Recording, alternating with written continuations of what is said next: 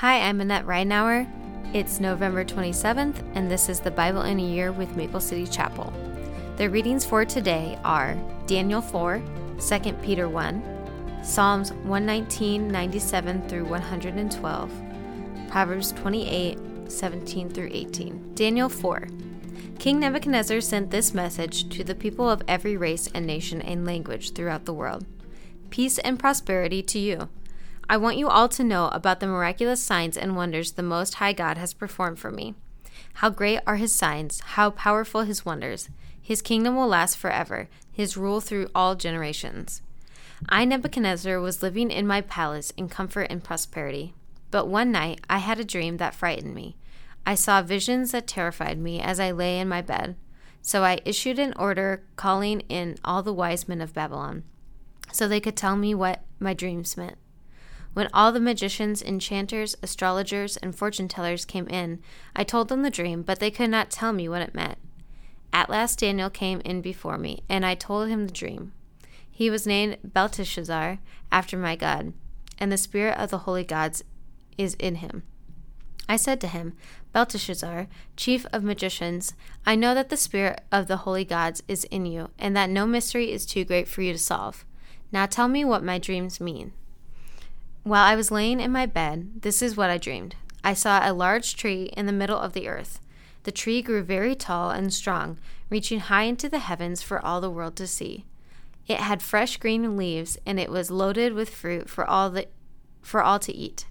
Wild animals lived in its shade, and birds nested in its branches. All the world was fed from this tree. Then as I lay there dreaming, I saw a messenger, a holy one, coming down from heaven. The messenger shouted, Cut down the tree and lop off its branches. Shake off its leaves and scatter its fruit. Chase the wild animals from its shade and the birds from its branches, but leave the stump and the roots in the ground.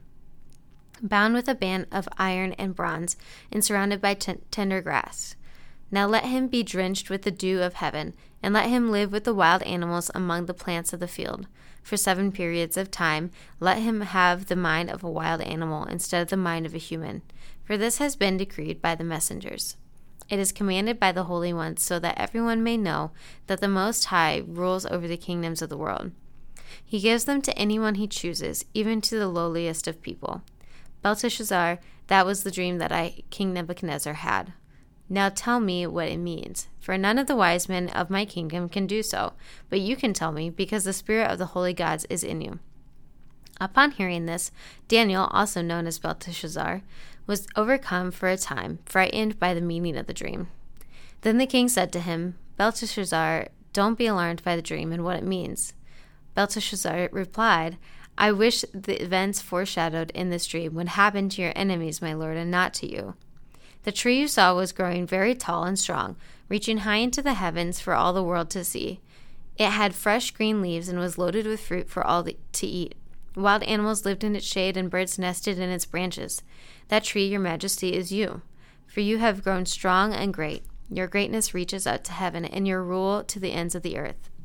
Then you saw a messenger, a holy one, coming down from heaven and saying, Cut down the tree and destroy it, but leave the stump and the roots in the ground, bound with a band of iron and bronze and surrounded by tender grass. Let him be drenched with the dew of heaven. Let him live with the animals of the field for 7 periods of time. This is what the dream means. Your majesty, and what the Most High has declared will happen to my lord the king. You will be driven from human society, and you will live in the fields with the wild animals. You will eat grass like a cow, and you will be drenched with the dew of heaven. 7 periods of time will pass, and while you live this way, until you learn that the Most High rules over the kingdoms of the world and gives them to anyone he chooses. But the stump and roots of the tree were left in the ground. This means that you will receive your kingdom back again when you have learned that heaven rules. King Nebuchadnezzar, please accept my advice. Stop sinning and do what is right. Break from your wicked past and be merciful to the poor. Perhaps then you will continue to prosper. But all these things did happen to King Nebuchadnezzar.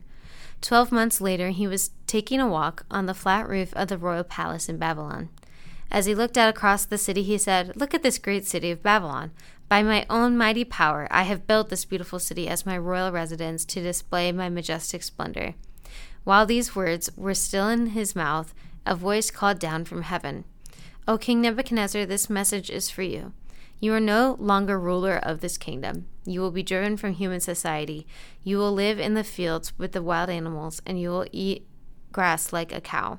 7 periods of time will pass while you live this way, until you learn that the Most High rules over the kingdoms of the world and gives them to anyone he chooses."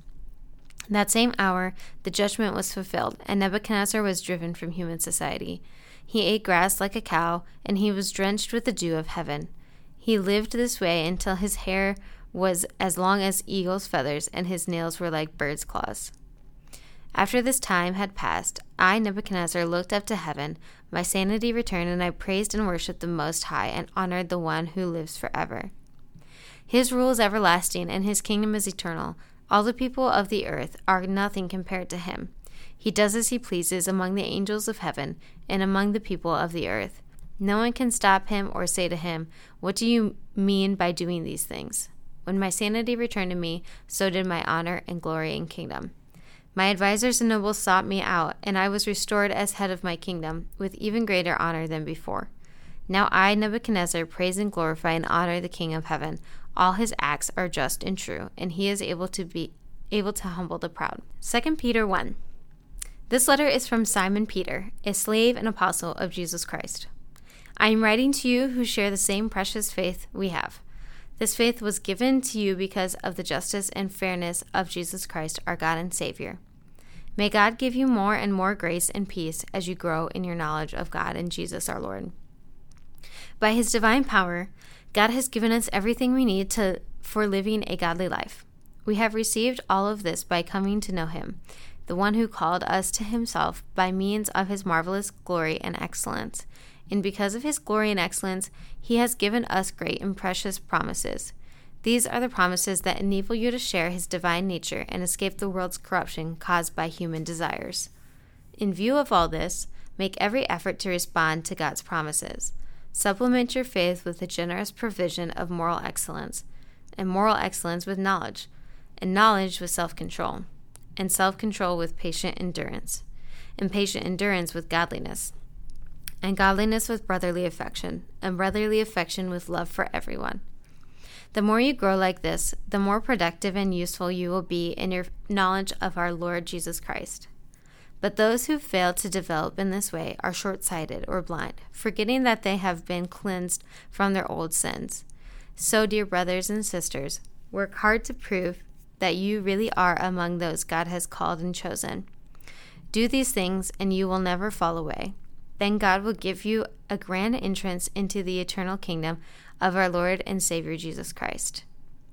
Therefore, I will always remind you about these things, even though you already know them and are standing firm in the truth you have been taught.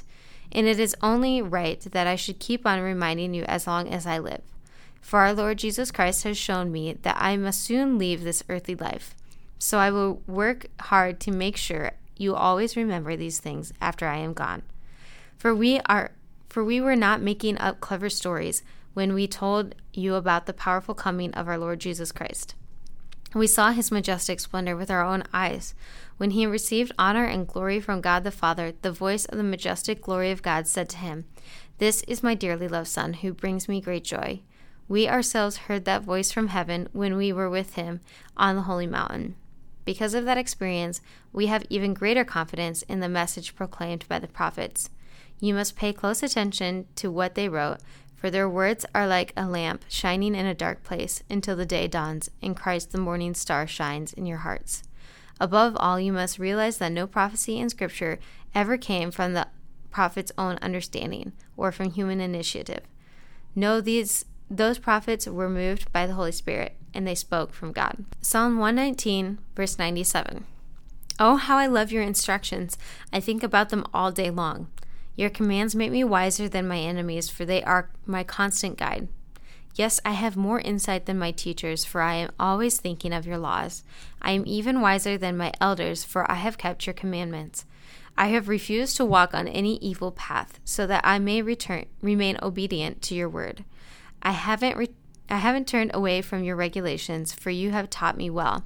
How sweet your words taste to me. They are sweeter than honey. Your commandments give me understanding. No wonder I hate every false way of life. Your word is a lamp to guide my feet and a light for my path. I've promised it once, and I'll promise it again. I will obey your righteous regulations. I have suffered much, O Lord. Restore my life again as you promised. Lord, accept my offering of praise and teach me your regulations. My life constantly hangs in the balance, but I will not stop obeying your instructions. The wicked have set their traps for me, but I will not turn from your commandments. Your laws are my treasure. They are my heart's delight. I am determined to keep your decrees to the very end. Proverbs 28, verse 17 and 18. A murderer's tormented conscience will drive him into the grave. Don't protect him. The blameless will be rescued from harm, but the crooked will be suddenly destroyed.